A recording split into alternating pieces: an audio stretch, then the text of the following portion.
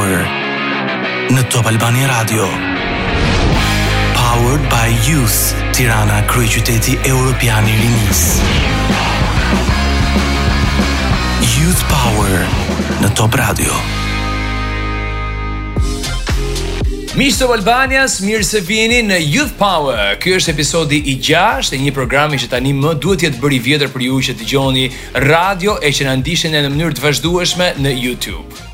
Ekosistemi mbështetjes të rinjve në Shqipëri edhe I teknologjisë, po një lloj është zhvilluar mjaft dukshëm gjatë viteve të fundit. Janë të rinj plot ide dhe dëshira që kanë dëshirë pastaj të revolucionalizojnë tregun e botëror me shpikjet e tyre teknologjike po një lloj dhe pastaj bëhen pjesë edhe e garave dhe programeve që mbështesin liderje inovative në fushën e teknologjisë. Mbështetja fillestare për gjenerimin e planeve të biznesit që janë financiarisht të qëndrueshme dhe modele zbatueshme nga idetë parakrijuese është zakonisht ajo që bën diferencën mes përpjekjeve të suksesshme dhe atyre që dështojnë. Kjo mbështetje vlen veçanërisht për kompanitë e reja në fushën e inovacionit, që zakonisht iniciohen nga individ ose grupe entuziastësh të teknologjisë, të cilëve në fakt ju mungon arsimimi në sipërmarrje si dhe arsimi formal për menaxhimin e biznesit. Kështu që për të rinjt inovativ të teknologji, për ato që njihet si Smart Youth, do të flasim sot me shumë kënaqësi me Gensi Kojdelin, drejtori I përgjithshëm I projekteve strategjike në Bashkinë e Tiranës. Gens, faleminderit shumë edhe kënaqësi veçantë që të kam sot në radio edhe në YouTube për të bërë këtë bisedë të këndshme. Faleminderit për ftesën. Si të kemi në radhë parë, kjo është e rëndësishme për ne. Shumë mirë. Mrekulli. Sa të rëndësishme janë vendet e startupeve për të rinj që duan shpalosin, po themi, idetë e tyre dhe që pastaj kërkojnë edhe një lloj financimi që të ecin përpara, që të bëjnë më mirë, që të rriten, që ta themi shkurtimisht. Unë mendoj që Shqipëria është në një fazë shumë të rëndësishme, esenciale për të bërë atë hapin cilësor drejt një ekosistemi të qëndrueshëm të startupeve. Sigurisht që jemi në hapat e para, ka disa diferenca domethënëse mes, le të themi, kryeqytetit dhe qytetet e tjera.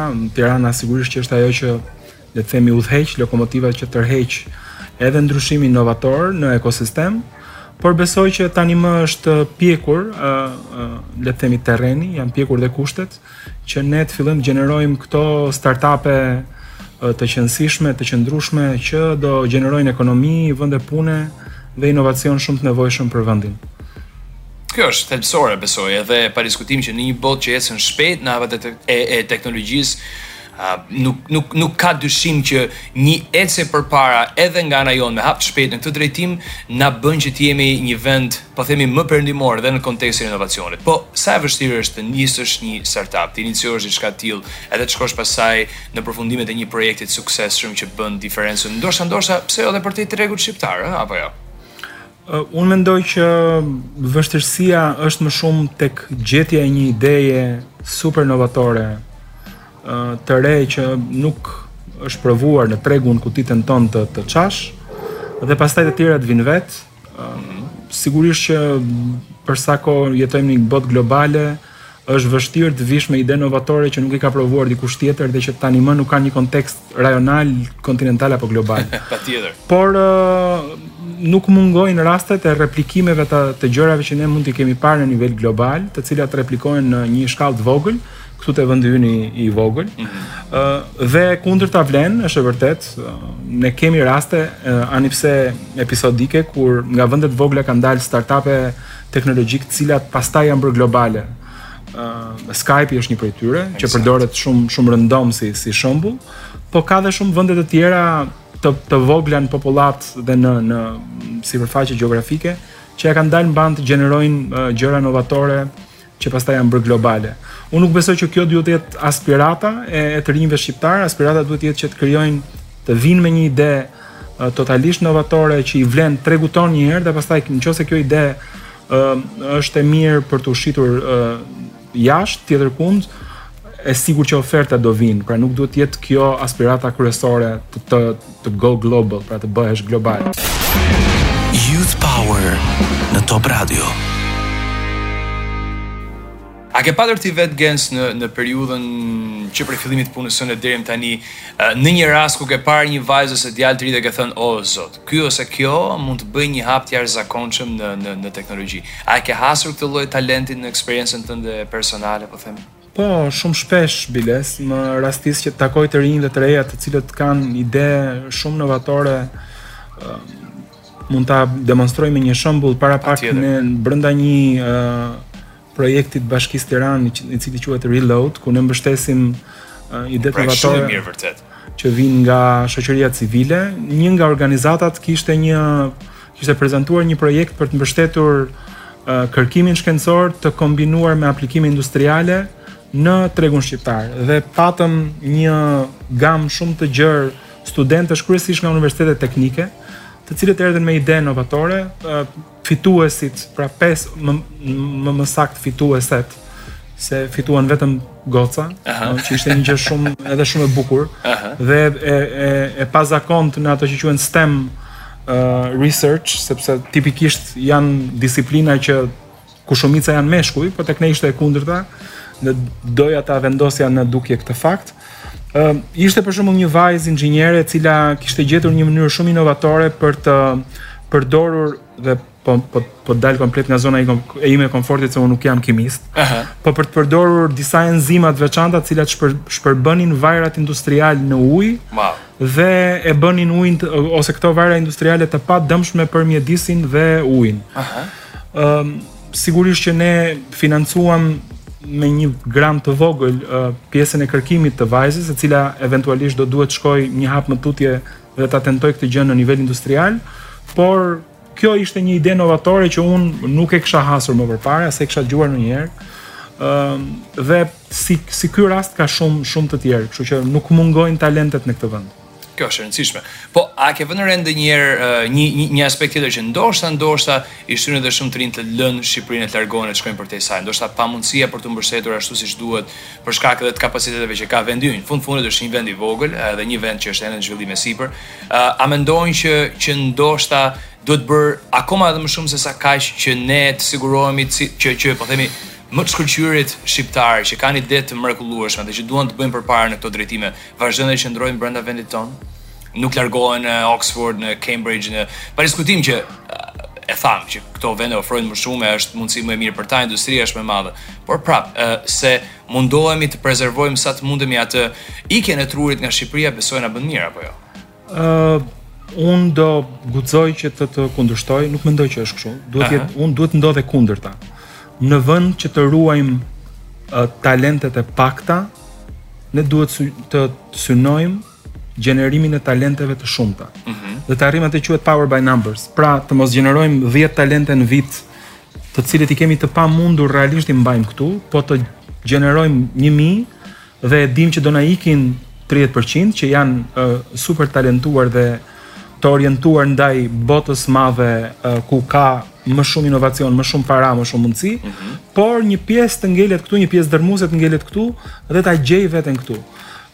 Gjithmonë tentoj që ta analizoj këtë gjë me shembull faktik. Njeriu më i pasur sot në botë, Elon Musk, nuk është amerikan. Në fakt është jugafrikan. E drejtë. Por prej vitesh jeton, bën paratë veta, inovacionin e vet, SpaceX-in, Teslën apo Hypertube, i bën të gjitha në Amerikë. Ka zgjedhur tregun më të madh dhe më inovator në botë për të shkuar dhe për të shpërthyer talentin e vet dhe për të arritur aty ku është sot në majën, le të themi, të financave botërore për sa i përket pasurisë. Si ky ka me qindra në mos mira, në mos qindra mira. CEO i alfabetit, pra pronari Google, është sot një indian. Është drejt.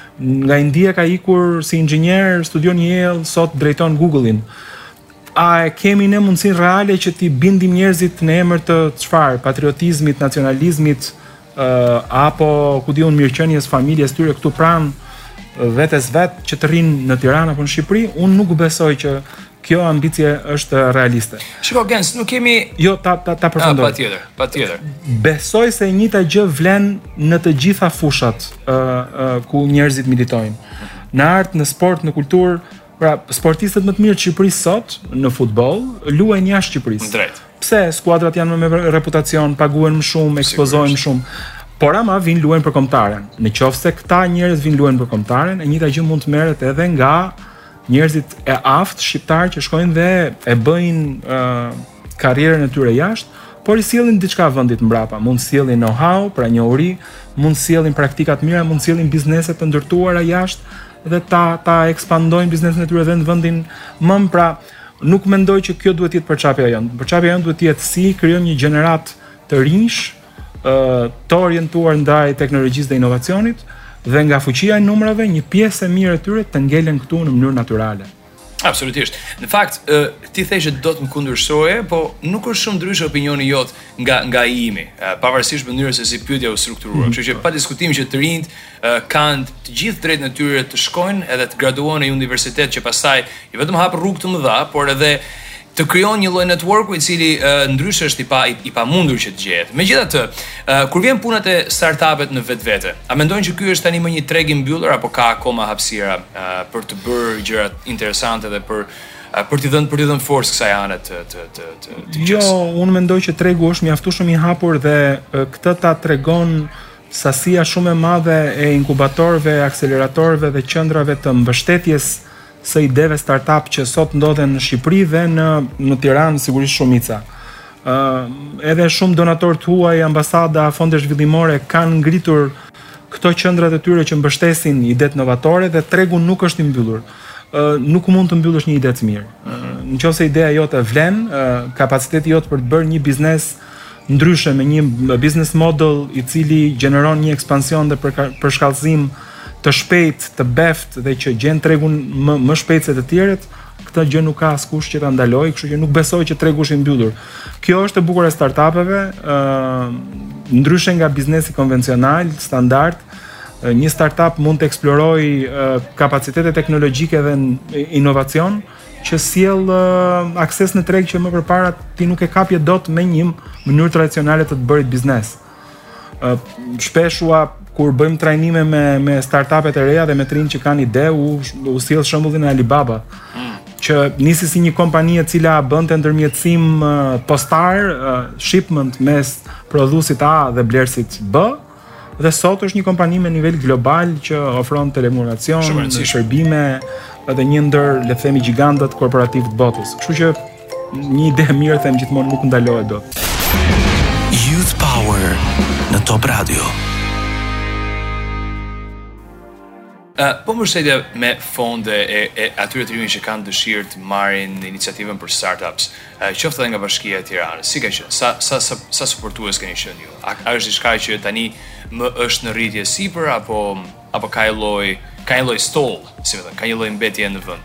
Jo, ne vijojmë me iniciativat tona për të mbështetur startupet e reja dhe të rinjt me ide inovative, me një parakush shumë të rëndësishëm. Studimet, jo vetëm tek ne, po në nivel global thonë që shkalla përqindja e dështimit të startupeve shumë e lartë. Pse ndodh kjo? Vështirësia për të çarë tregun, aftësia për të aksesuar financime, burime njerëzore të afta dhe shumë shpesh startupet dështojnë, duke mos qenë në mënyra tradicionale të bërjes biznesit. Financimi i ideve inovative ka dhe brenda riskun e dështimit. Dhe për një administratë shtetërore, qoftë qendrore apo lokale, është një përgjegjësi shumë e madhe që të marrë para nga taksapaguesit dhe të financojë ide, thjesht ide. Pra ide duhet të jenë të mira, të strukturuara, të trajnuara mirë, të mbështetura me planet mira biznesi, coaching, që eventualisht të rritet kjo shkalla e suksesit brenda një numri të caktuar, që ne të kuptojmë që dhe paratë e taksapaguesve nuk po hidhen, le të themi, në ajër. E thënë kjo nga e kundërta, përgjithsisht qeveritë nuk financojnë biznese tradicionale përveç se kur ato provojnë që janë efektive. Dhe kush financohet? Automotivi në disa vende, turizmi në disa vende të tjera, bujësia në disa vende. Aty ku provohet që ka një shkallë suksesi, qeveria hedh para që ky trend të vazhdojë. Në rastin e startupeve është e kundërta, ti je duke vënë bast në riskun dhe duke shpresuar që në 10 kompani startup, 5 apo 6 t'ia dalin ban të rinë me këmbë të tyre për pas 1 ose 2 vjetësh.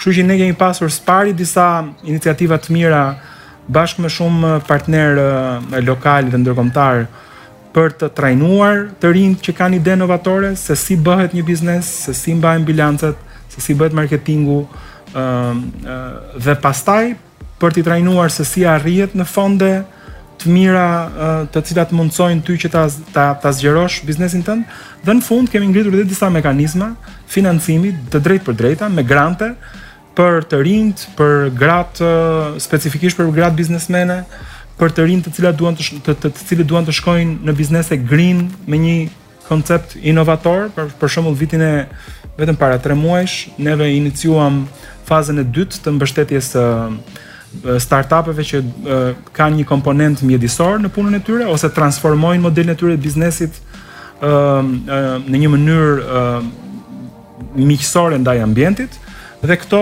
njerëz përveç se janë trajnuar dhe kanë përshkruar një rrugtim për coaching, për të trajnuar, kanë marrë dhe pajisje dhe financim me grant për të zgjeruar biznesin e tyre. Kjo është e rëndësishme. Duke nisur edhe nga mbështetja që është dhënë deri më tani, unë them që është krijuar edhe një lloj brezi i parë më shumë se aq i njerëzve të rinj cilët kanë dashur të krijojnë ide inovative nëpërmjet startupeve që kanë pastaj iniciuar. Edhe pa diskutim, kjo është ajo grup mosha 20 deri në 40 vjeç, disa me mbështetje të politikave të vendit, disa të tjerë vetëm me forcat e tyre, por që rëndësia ka që jemi duke shkuar diku. A mendon Gen se ky është edhe një model i mirë frymëzimi për gjithë ata të rinj cilët kanë nevojë të shohin një farë inspirimi diku?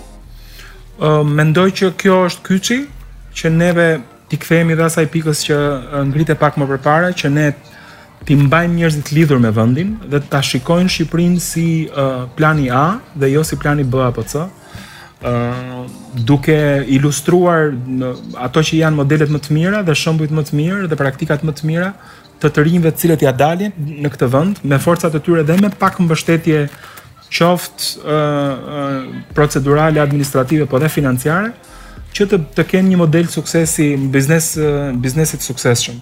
Kështu që po, janë edhe, nuk mungojnë edhe disa iniciativa private të cilat kanë, le të themi, kanë bërë një ekspoze të rasteve më të mira, mund të përmendja ICT Awards, ku individët dhe pra çmimet ICT, ku individët dhe organizmat dhe bizneset më inovatore vit për vit nderohen me çmime, po edhe me financim, le të themi, simbolik.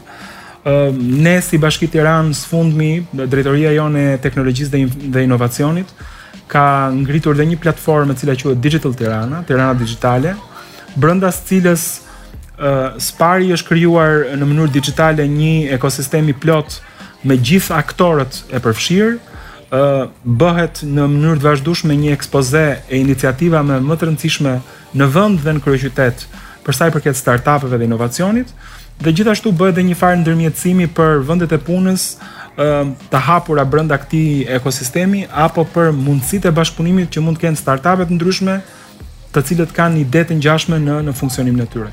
Bukur, unë do t'i them të gjithë dëgjuesët të Top Albanias dhe atyre që po na ndjekin të rinë kanalin tonë zyrtar në YouTube që ky program organizohet në kuadër të programit Tirana Kryeqyteti Evropian i Rinisë 2022 me mbështetjen financiare të Kongresit Rinor Kombëtar në bashkëpunim edhe me Bashkinë Tiranë.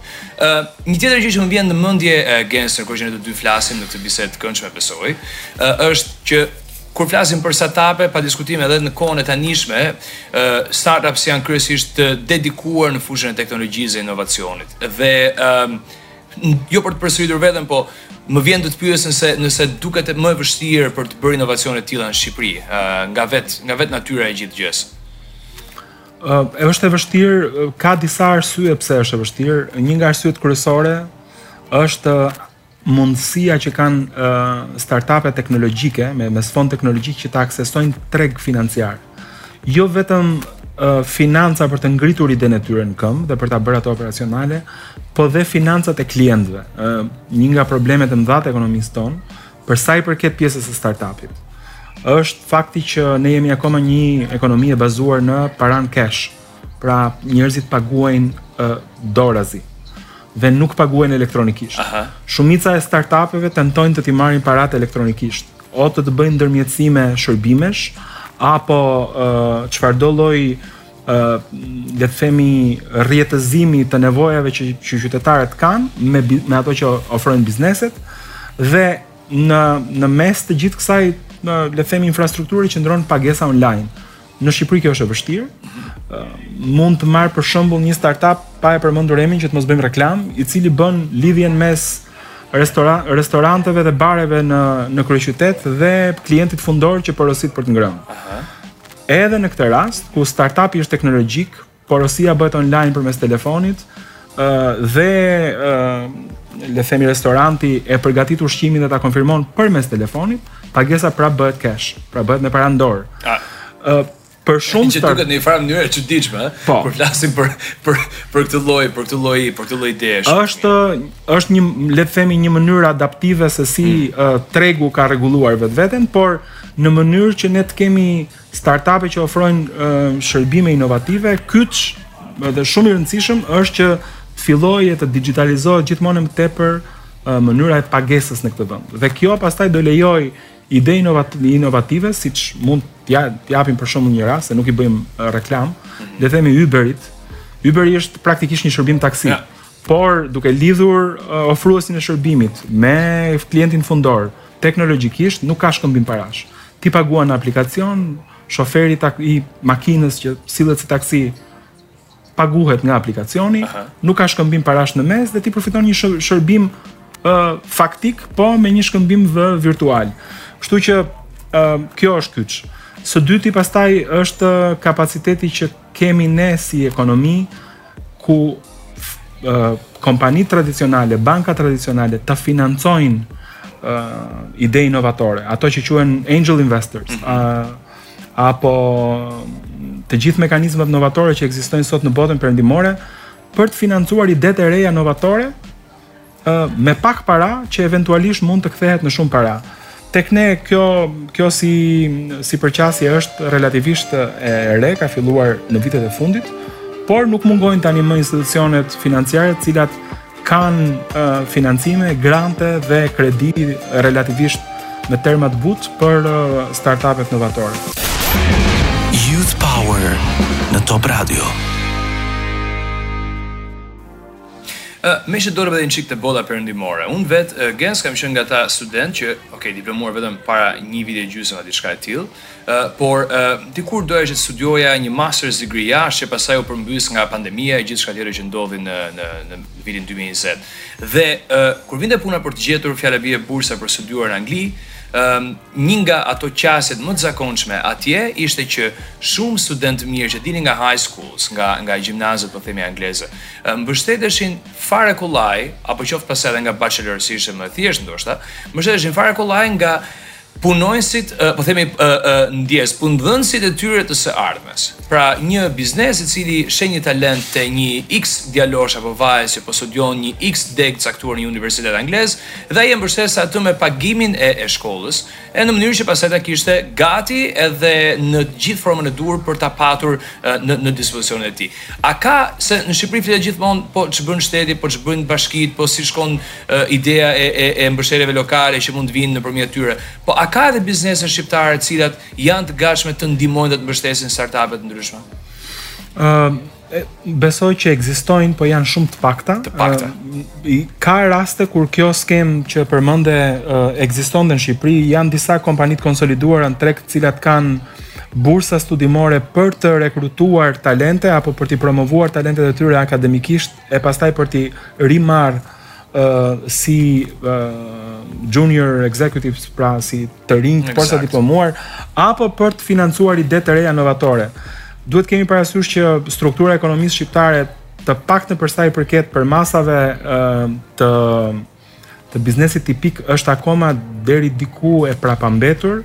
Pra tek ne korporatat janë të pakta, në mos pra mund t'i numërojmë me gishtat e dorës. Dhe shumica e bizneseve qoftë edhe të mëdha për masat e ekonomisë tonë, vazhdojnë të jenë në nivel personal, pra me një maksimumi 2 ose 3 pronar, ose biznese familjare, të cilat nuk kanë synim themelor ekspansionin korporativ, pra zgjerimin.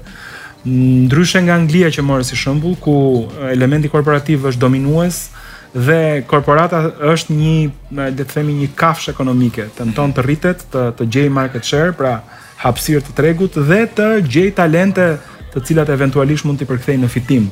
Kështu që kjo është pjesë, le të themi, pak faj edhe i modelit të ekonomisë tonë që është akoma e vogël. Por rastet nuk mungojnë, janë disa korporata të cilat dhe kompani të mëdha të cilat stimulojnë stafin e tyre të aftë me bursa apo me kapacitete financiare. Kjo është e rëndësishme. Një tjetër gjë që më vjen ndërmend është pa diskutim, ka shumë të rinj shqiptar të cilët ndoshta nuk japin dot maksimumin, ndoshta kanë ide të mira, por pastaj për një dy arsye nuk i çojnë dot ato përpara, nuk janë dot pragmatik, nuk i sjellin dot idetë e tyre në realitet. Ç'të gjë thojë këtyre të rinjve nga mikrofonët e Albanias? Unë mendoj që këtu është shumë e rëndësishme që ne të bëjmë dhe kjo mendoj që duhet jetë një përsihatje dhe një përçapje kombëtare që duhet nisi nga akademia tek media dhe te sistemi i biznesit dhe shoqëria civile në vend, ku duhet i mëshojmë shumë fort jo barazis, ose barazis faktike, po barazis mundësive. Barazia mundësive eventualisht na çon të kuptojmë që ndoshta nuk jemi aq të aftë sa shoku apo shoqja jon. Ti tenton, nuk je i shkëlqyer, nuk je absolut, nuk je gjeniu i radhës.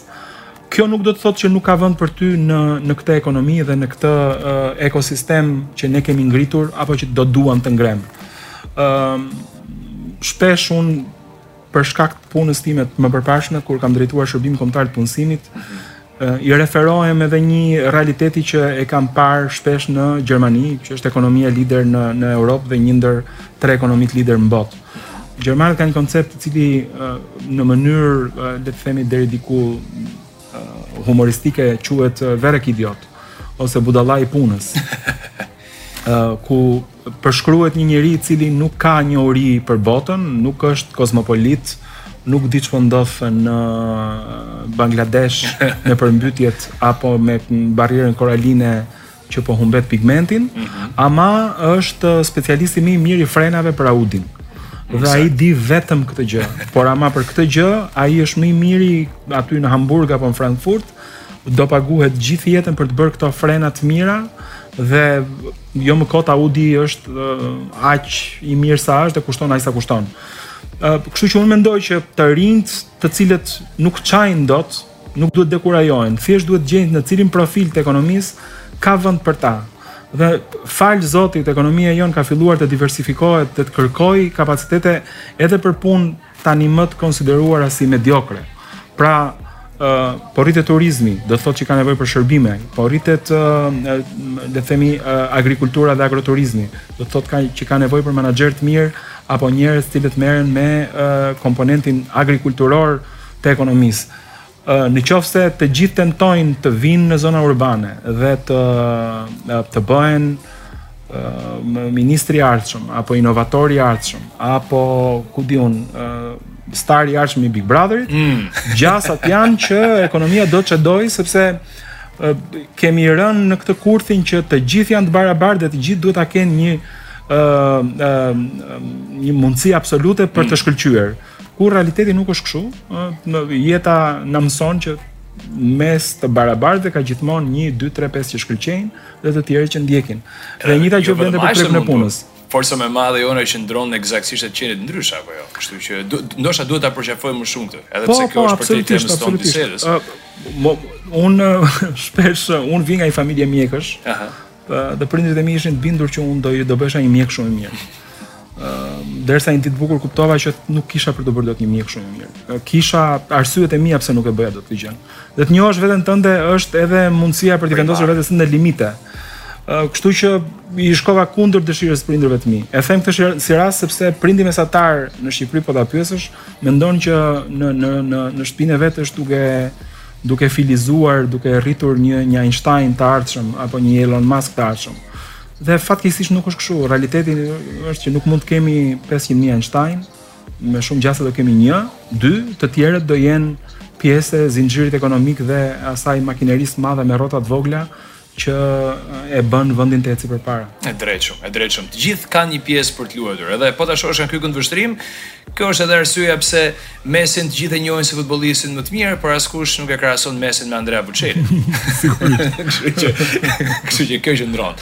Ka një lloj, po themi, 1 me 10, nga 10 startups që krijohen, ndoshta një i mbizotron tregut dhe kjo edhe kuptohet nga biseda që ne bëm pak më parë. Po a mendojnë që mund të bëhet diçka që të kemi më shumë sukses në këtë drejtim, edhe nëse vetëm për gjykimin tënd, ku do të ishte ajo pikë që ndoshta do duhet një investim pak më madhor në mënyrë që këto ide të jenë më të përkryera ose ndoshta të mbështeten më mirë.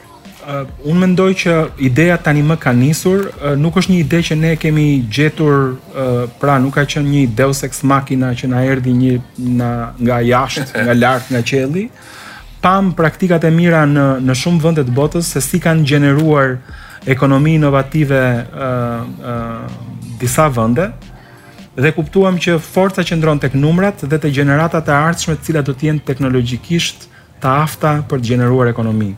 Sot në Tiranë janë disa qendra trajnimi dhe shkollimi për të rinjt. Po flasim këtu që nga mosha e hershme, pra nga 6, 7, 8 vjeç e më pas 12 deri në 16 vjeç, ku ne po tentojmë të ngrem gjeneratën e re të rinjve, të cilët do jenë teknologjikisht të avancuar, njerëz që merren me kodim, njerëz që merren me programim, njerëz të cilët e shikojnë botën nga një përqasje teknologjike. Këto janë kërkesat e tregut sot. Mund të marr për shembull Tumo Tirana, e cila është një replikim i një ide shumë të mirë që ne kemi parë në Yerevan. Kjo ide tani më është replikuar në Francë, në Lituani, pra ne kemi parë në Armeni, aty ka qenë gjeneza, po janë disa vende europiane që kanë hapur një qendër inovacioni dhe trajnimi për të rinjt, tash të quajtur Tumo. Si kjo janë të paktën edhe 7-8 shkolla me prirje totalisht teknologjike për fasha të ndryshme të moshës së fëmijëve. Dhe kjo është shpresa që ne në brenda një, le të themi, gjenerata të ardhshme, 10-20 vite të ardhshme, të shkojmë në Shqipëri ku edhe Google-i ka mundësinë të sjellë një branch, një deg të vetën të kodimit, apo edhe Amazoni ka mundësinë të sjellë një nga branchet e veta të shpërndarjes pra logjistike të mallrave për rajonin. Pse jo, kjo do ishte një arritje e madhe. Gens, faleminderit shumë për këtë bisedë sportive dhe intelektuale njëkohësisht, edhe të uroj më të mirat. Ishte kënd që do të kishim mikrofonet të Top Albania sot. Edhe unë falenderoj shumë për bisedën.